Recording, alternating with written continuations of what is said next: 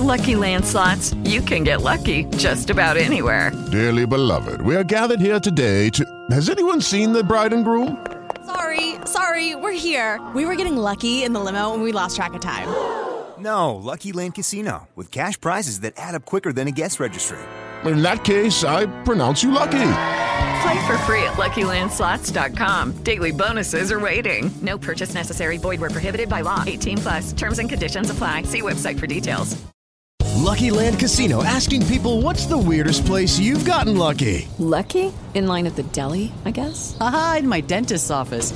More than once, actually. Do I have to say? Yes, you do. In the car before my kids' PTA meeting. Really? Yes. Excuse me, what's the weirdest place you've gotten lucky? I never win and tell. Well, there you have it. You can get lucky anywhere, playing at LuckyLandSlots.com. Play for free right now. Are you feeling lucky? No purchase necessary. Void where prohibited by law. 18+. Terms and conditions apply. See website for details.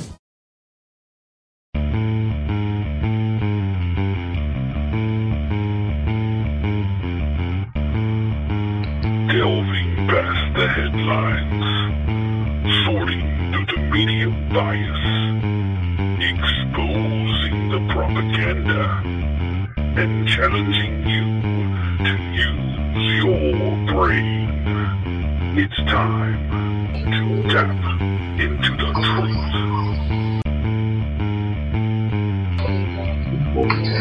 Yes, that's right, ladies and gentlemen. It is indeed time to tap into the truth. With you, as always, this is your host, Tim Tapp, coming to you live from historic Roane County, Tennessee. There's a lot going on today news-wise, a lot of things we need to get to. A lot of these things are interrelated. There's some headlines that we need to hit, and of course we want to delve past those headlines as much as possible. But there are things that you need to be aware of, things you need to know just in case you're not presently aware. News broke just a little while ago that there is a situation. San Francisco is now on high alert as a result of these ongoing terrorist threats, which we believe still has something to do with the closing of the embassies, which I had a full 45-minute rant about yesterday. But the Department of Homeland Security is beefing up its presence at airports, train stations, and other travel hubs in the United States in the wake of a global travel warning imposed on all U.S. citizens. Well, obviously it is opposed to U.S. citizens as well, but that's a whole different story.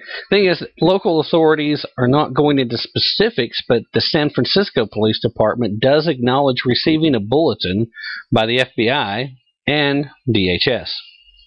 The San Francisco Police Department said that their officers are monitoring various areas of the city and will determine if additional resources are necessary. Bottom line, San Francisco on high alert, and so far this is the only major city in the United States that this has been reported as happening. At least to this point, there may very well be more. But here's the big deal. This has a lot to do with the fact that, according to ABC News, this is a biggie. There's a new liquid explosive that has been created, supposedly, by an Al-Qaeda affiliate, which is Al-Qaeda of the Arabian Peninsula, our fine friends in Yemen, who also are being held accountable, the fingers being pointed at them, for shooting down a Yemeni government helicopter, which included military personnel, including one of their commanders, a high-ranking general. And according to certain conservative certain conservative bloggers and certain other new age media outlets, the contention is that the shoulder-fired rocket that was used to shoot down this helicopter was American-made. The arms that have been going to Al-Qaeda and militants to go fight in Syria have made their way into the hands of Yemenis who want to kill, max, and destroy.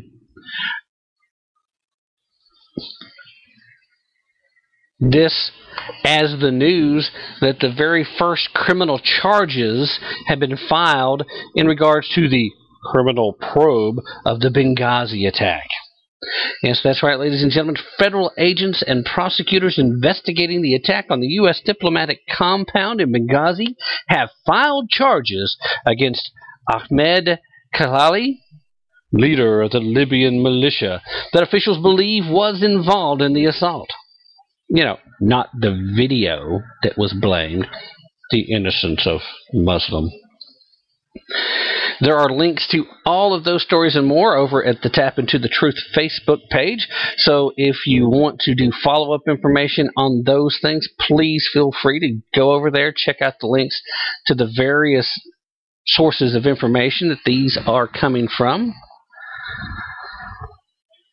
I have already heard tell that a lot of this arrest information in the Benghazi case is probably being timed to deal with Obama's appearance on The Tonight Show, which I believe is scheduled for tonight.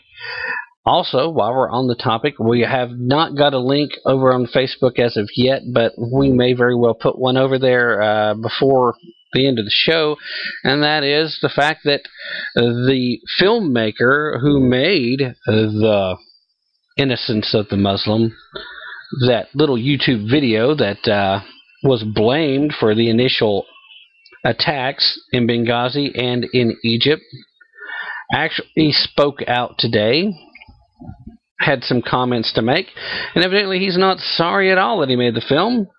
Says he actually has Muslim friends that are not part of this terroristic society that Islam seems to continue to portray and create and bring forward.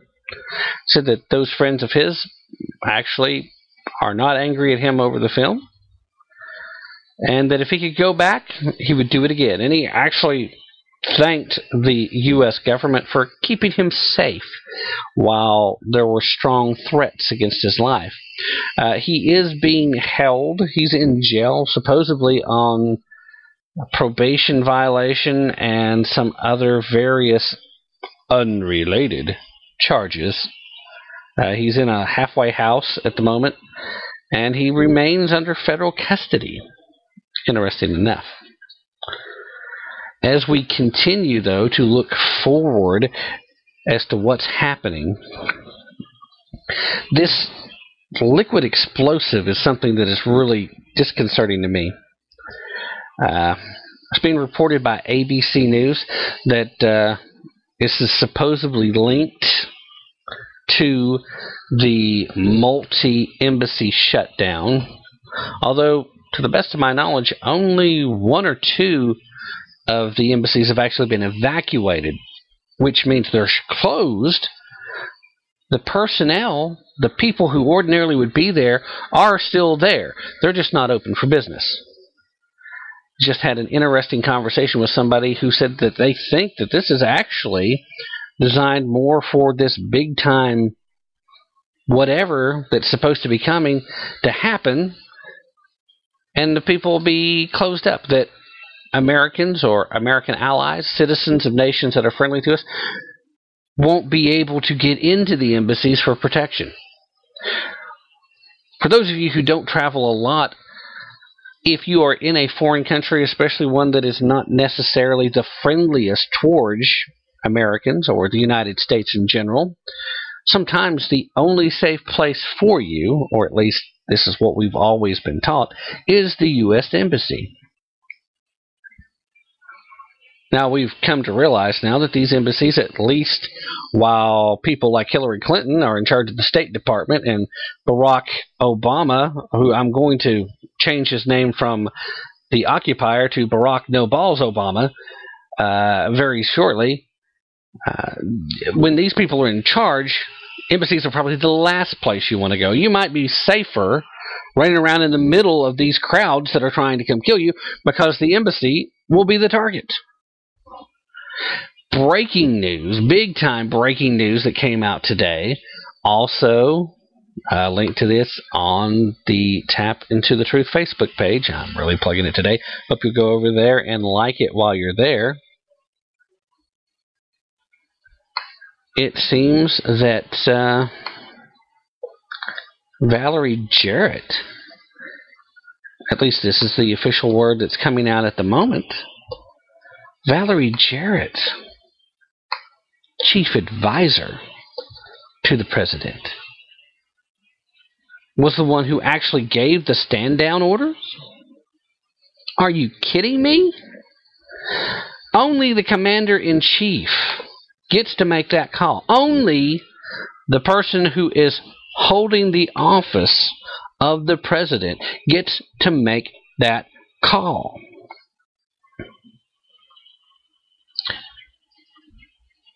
There are reports coming from Conservative Report, another online archive, that Valerie Jarrett, a.k.a. Obama's brain, is the one who gave the orders that caused the murders of 4 Americans in the Benghazi consulate. Confidential sources that are close to the Conservative Report have confirmed that Valerie Jarrett was the key decision maker for the administration.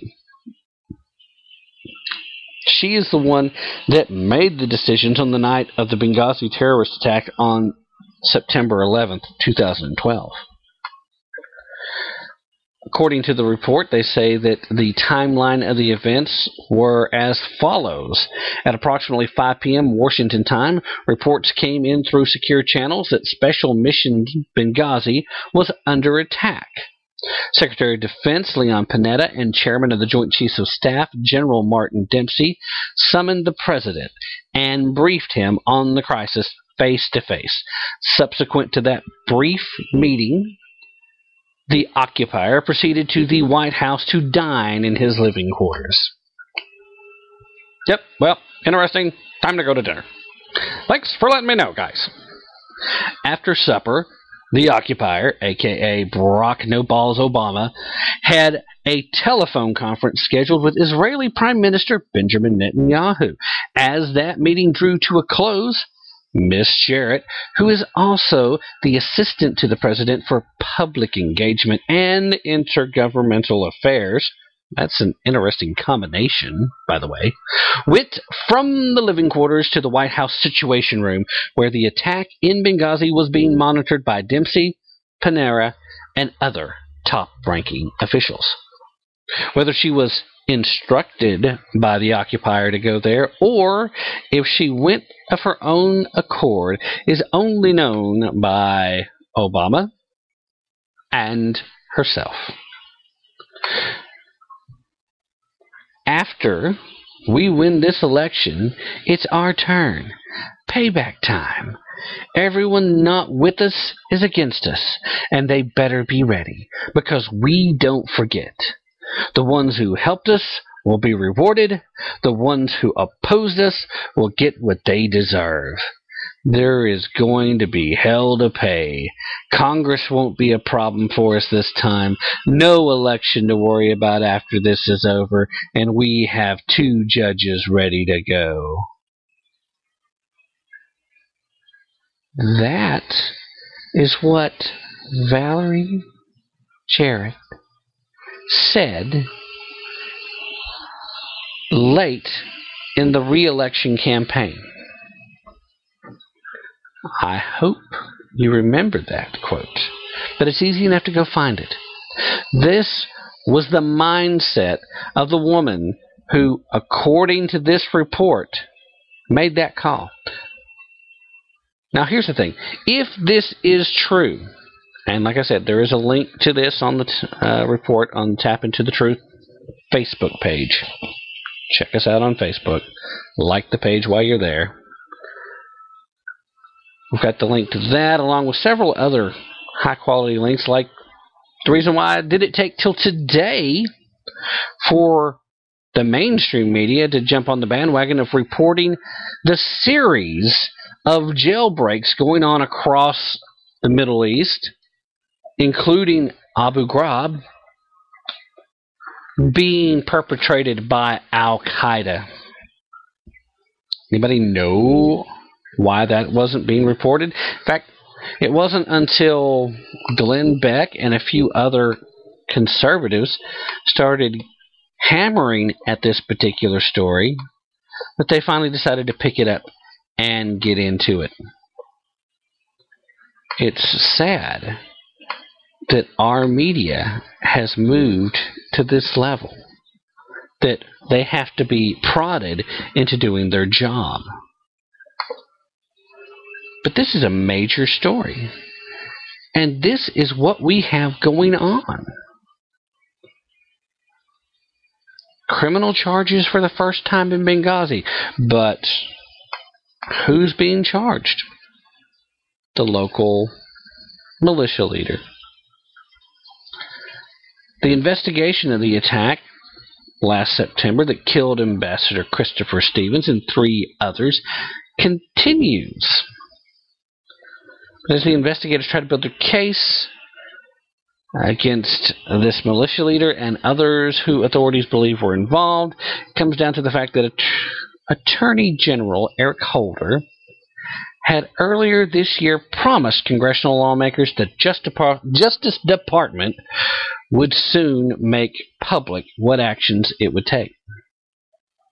With the anniversary of the attacks looming, the Justice Department has come under criticism for a lack of public progress in the case. Now, here's the thing. I pulled this article from a website that goes by the name of Special Operations Speaks. You can find them at specialoperationsspeaks.com. A great little site, but they take these little bits and pieces. The original article this is reported off of from CNN. CNN actually, at the moment, for the time being, appears to be making the swing back from military / propaganda / pro whatever the Democrats want propagandist operation back to what seems to be a realistic news operation. Now, still a little early, too early to tell, I think, but the signs are there. I'm very proud of CNN. If they will continue this, I'm not yet convinced. This probably is not a long-term thing. But you know what? I hope, I pray that these journalists will wake up to the fact that they have been bamboozled, duped, and they're being treated far worse than Richard Nixon treated the media. All right. Now, these are the headlines. You notice Al-Qaeda, Al-Qaeda, Al-Qaeda, Al-Qaeda dominating these headlines. Here's this threat. Here's what's going on. Most of the news talk folks today wanted to go on and on about how Obama said nothing but Al-Qaeda's on the run, Bin Laden's dead and GM's alive. We all heard that ad nauseum during the re-election campaign. That's what happens. So now, here's the appearance, and this is part of what I talked about in yesterday's broadcast, talking about the closing of these embassies initially, which there were 4 more added today, just in case you didn't realize, in case you hadn't heard. 4 more embassies closed today, most of these in Africa, northern Africa. We seem to be moving a little more towards Central Africa now. Really, still, this pushes an image of weakness in front of the world. This makes it look like we're the ones on the run. Hey, guess what, Al-Qaeda? You're winning! Congratulations. And all of this, as today marks the beginning of the trial for the Fort Hood shooter. Now, for those of you who may have been hiding under a rock or maybe just don't have the memory, in November of 2009, a major who was an Army psychiatrist allegedly went on a shooting spree in a no-gun zone at the Fort Hood Army Base. Then Major Nadal Hassan went on the shooting rampage and he killed Army personnel on the base.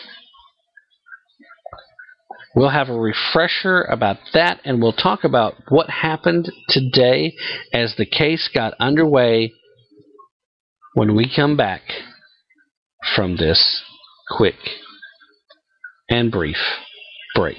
Stay with us.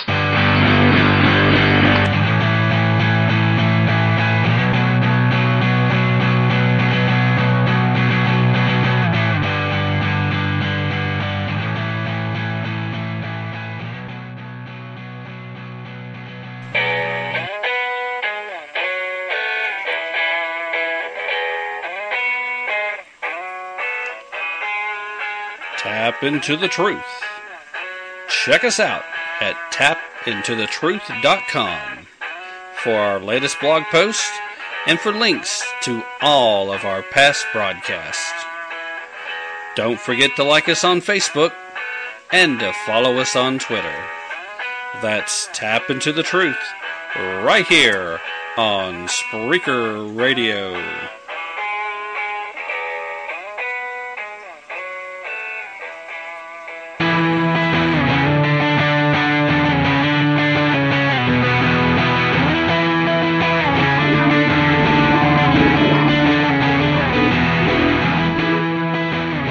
Yes, that's right, ladies and gentlemen. We are back here in historic Roane County, Tennessee, a place I dearly love. Beautiful location. If you've never had a chance to visit it, I highly recommend you stopping by and taking a peek around. We are just outside of the Knoxville area, so if you're passing through, check us out. Meanwhile, doing those lovely little promotional items that we love to do so well. I remind you, several links to all these headlines we're talking about can be found at Tap Into the Truth Facebook page. Had a bit of an uptick in likes at the page recently, so I'm glad to see that you guys are coming on over and checking us out.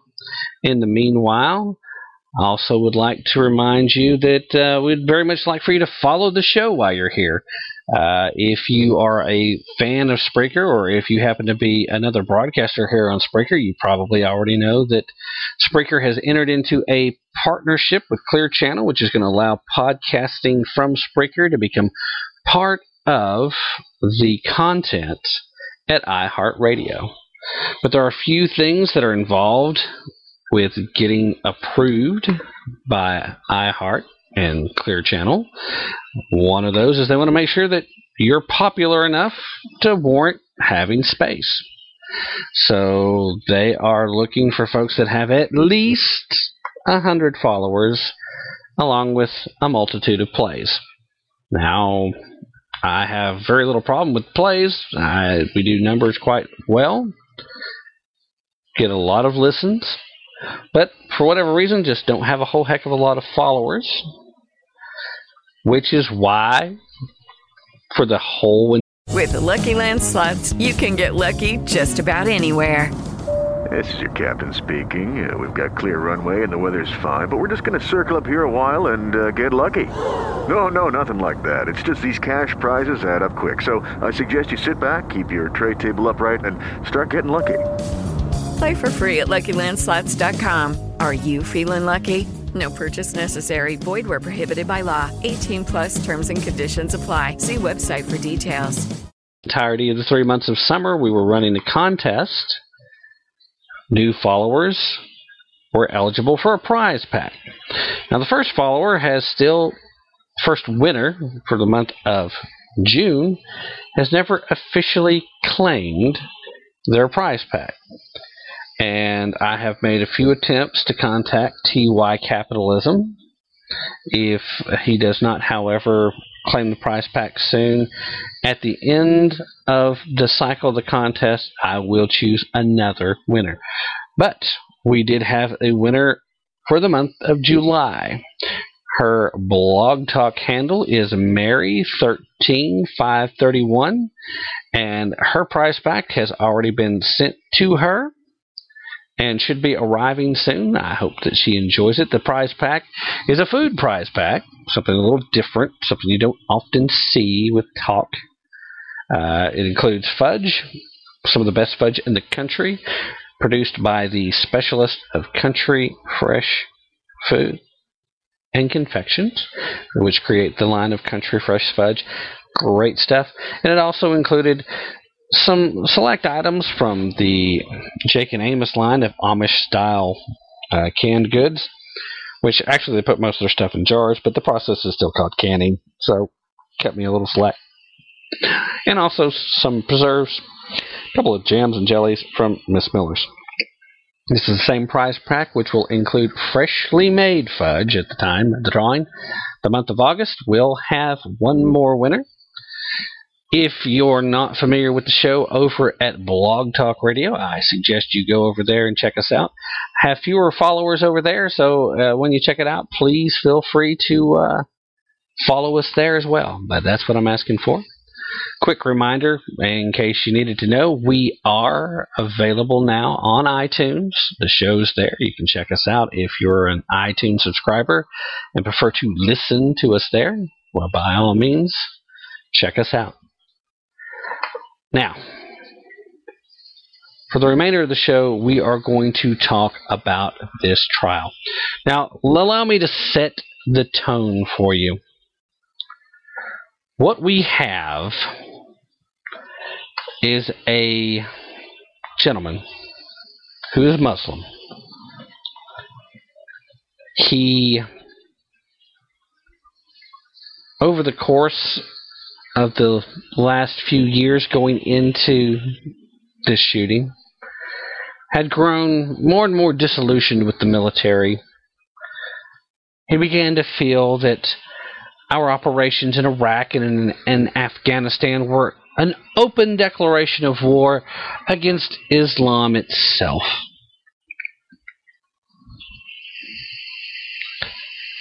So he begins treating his patients differently. This still doesn't quite register with his superiors. He continues to get excellent reviews. And it just continues, one bit after another, to be a case where this man became involved in his own jihad against his fellow mates in the army.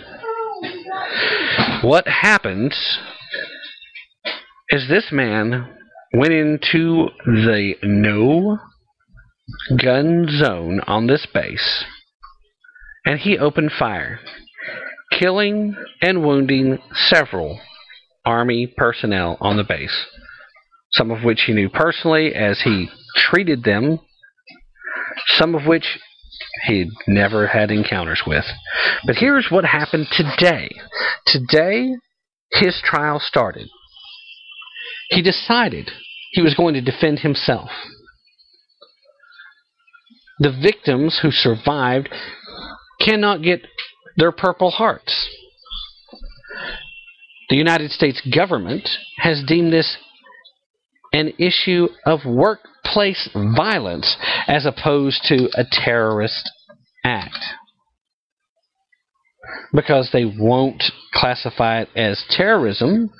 The military personnel involved who were injured, wounded, or killed don't get the same honors that they would have if they actually faced military combat. There's the problem. But here's the problem with getting to defend yourself in court. Things got a little weird today because he gets to cross-examine the witnesses. Here he is, the shooter. And although technically at this point we're still supposed to say alleged shooter, there's no question that this man did it and was screaming Allah Akbar as he did. Today he called himself a Mahadin.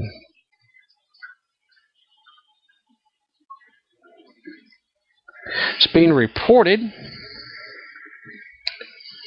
that the trial of the Fort Hood gunman, who was acting as his own attorney, took a surreal turn as the former Army psychiatrist accused of killing 13 in the November 2009 attack grilled witnesses, including his former boss in the military and a fellow Muslim who spoke to him the day of the shooting.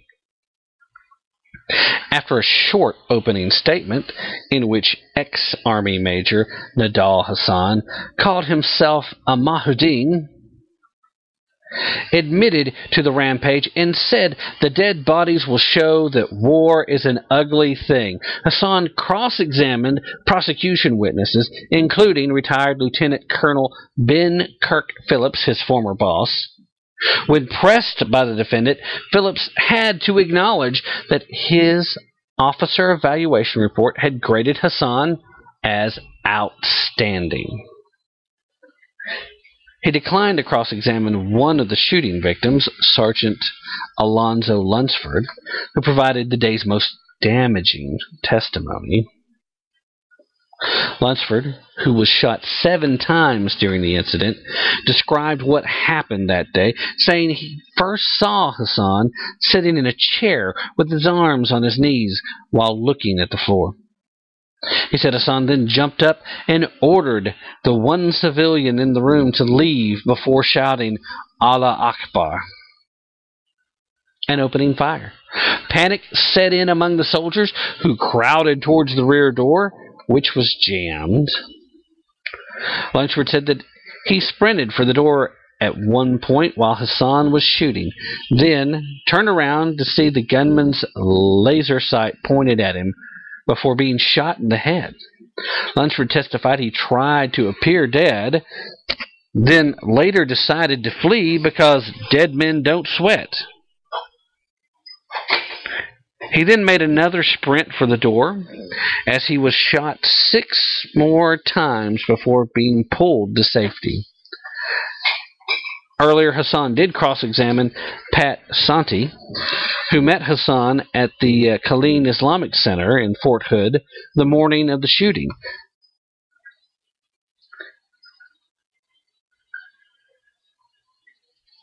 This gentleman said Hassan took the microphone at the mosque and called for prayer. After call to prayer, he bid goodbye and told the congregation he was going home. This fellow Muslim said that he found that odd. Hassan asked Santi to describe the difference between the call for prayer and actual prayer, then asked who's supposed to lead the call. The response was, whoever the imam looks at. But you know that, sir. It was not clear how the 42-year-old Hassan plans to fashion his stance into a defense. Hassan has wanted to argue that he shot U.S. troops to protect Taliban fighters in Afghanistan, but the judge forbade the American-born Muslim and former Army psychiatrist from using that defense. 3 witnesses took the stand after opening arguments, including the manager of the store Guns Galore, where Hassan had purchased the Glock 27 Model 5.7 handgun used in the attack. He testified that almost every trip I can remember was always for ammunition and magazines, extensions, and at one point, an additional laser. Another store employee, a Frederick Brannan, who sold the weapon to Hassan, said that he saw the shooter in the store almost every week, where he would buy up to 300 rounds of ammo each time. This obviously was taking place before the government was buying up ammunition to the point that nobody could find any at a reasonable price.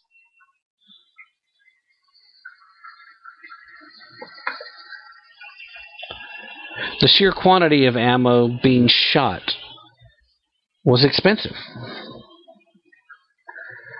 Brannon continued, and he also said on the stand, adding that the purchased magazine extensions and a green laser sight cost $350. Hendricks told the military jury Hassan picked the date of the attack for a specific reason, though he did not immediately reveal details.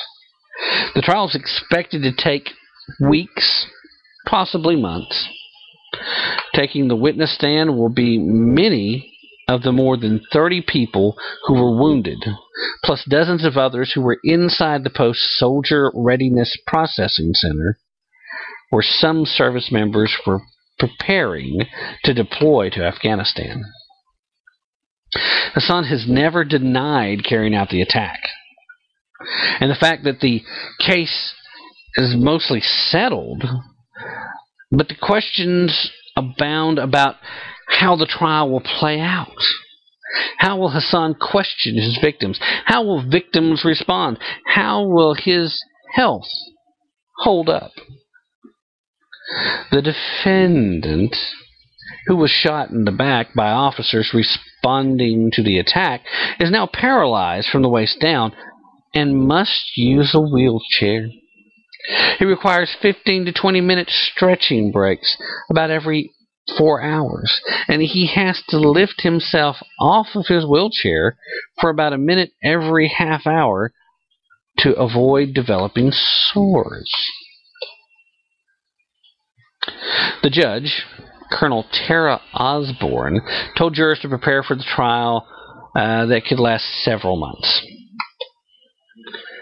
Also today, guards stood watch with long assault rifles. Don't know why in this report they want to make sure you know that they're long assault rifles. But at any rate, they stood watch with long assault rifles outside the courthouse.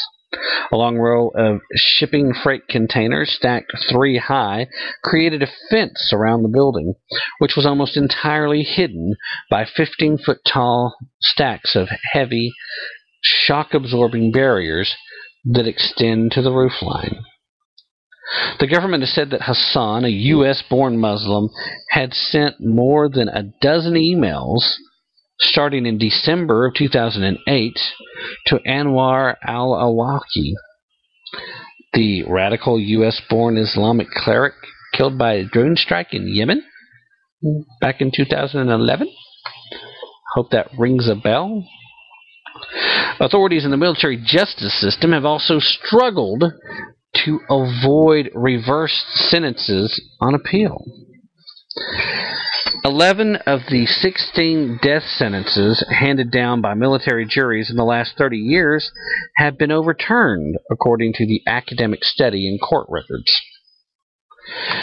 That's one reason why prosecutors and the military judge have been careful leading up to the trial. Jeffrey Korn, a professor at the South Texas College of Law and a former military lawyer himself, said that the public looks and says, "This is an obviously guilty defendant. What's so hard about this?" Korn also says that what seems so simple is, in fact, relatively complicated. There's also a link to that particular report at the Tap Into the Truth Facebook page. But here is the great thing. He is not claiming innocence by any means, which means this is nothing more than a show trial. And he's playing into this show trial because he wants to be seen and heard in decrying the U.S. military's efforts against Islam. And it's a false premise. The U.S. military is interested in stopping radical Islam terrorism. But whether we like it or not, ladies and gentlemen, radical Islam is at war with us, regardless. And there's a reason why they're at war with us, and it is simply because we must convert or we must die. In the teachings of Islam, what Christians and Jews and the secular Western world represent is all contradictory to what Islam teaches. Now, I've got a comment in the chat room at the moment, but it looks like it's in Arabic, and unfortunately, I cannot read Arabic, so I can't respond to your comment. But at the very least, I'm acknowledging that I see you there, and I appreciate your participation on the show. Thank you. Nidal Hasan is representing himself, which is a tricky road to hoe, but more than that, he doesn't even seem to be offering a defense. He is, in fact, seeking an audience to make his statements about what he believes the U.S. military was doing and why it was wrong. He killed American soldiers on a base who had not been deployed yet, and his defense that he wants to offer up is that he was protecting Muslims on the battlefield.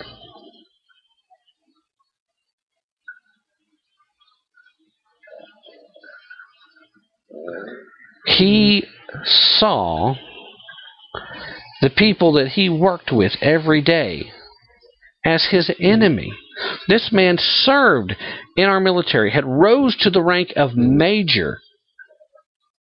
He was a psychiatrist. He was well educated. He was a doctor.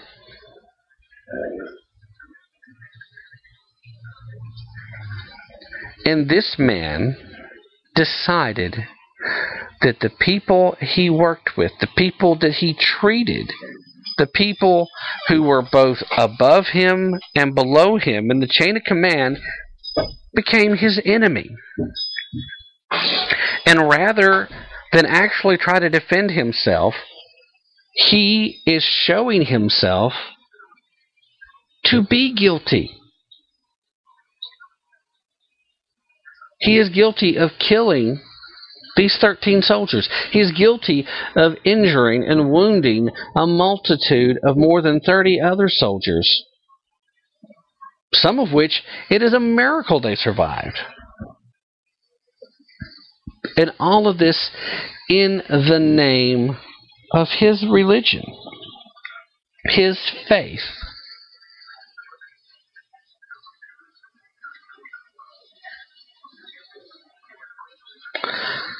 I don't understand why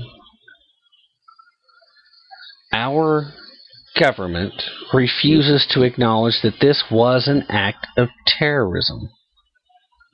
They're denying Purple Hearts to those injured soldiers and that extra level of care and disability and, well, you know, it's not care, it's not disability rating, but it's a matter of priority.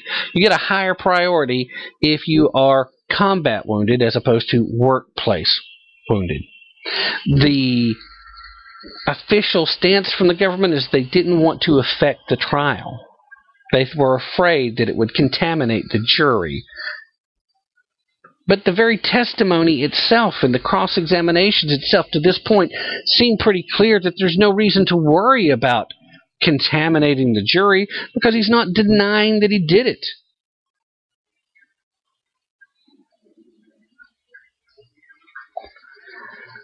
This trial is probably going to serve to stir up more anti-Islamic feelings here in the West.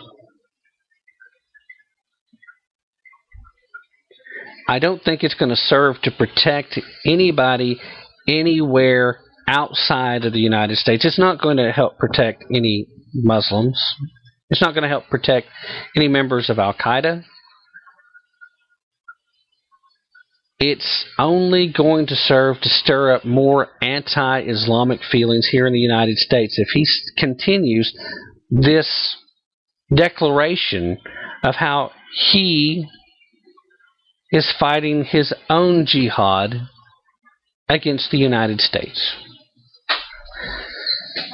It's not conducive to what he's claiming to be his objective. Is this a case where the psychiatrist needed to spend some more time with another psychiatrist? Has he completely went off the deep end? Did he lose it?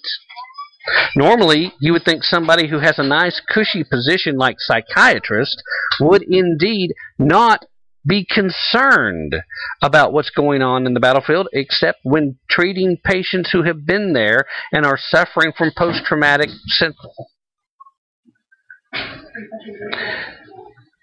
This guy thinks he took a stand.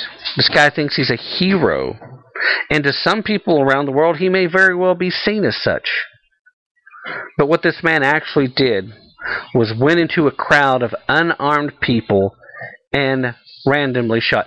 He did have the thoughts to send a civilian out. So I'll give him some thought there. At any rate, it's time to do your own thinking. Don't take my word for it. Don't take their word for it. Do some research. Decide for yourself. Use your brain. That's it for tonight, folks. I hope you enjoyed the show.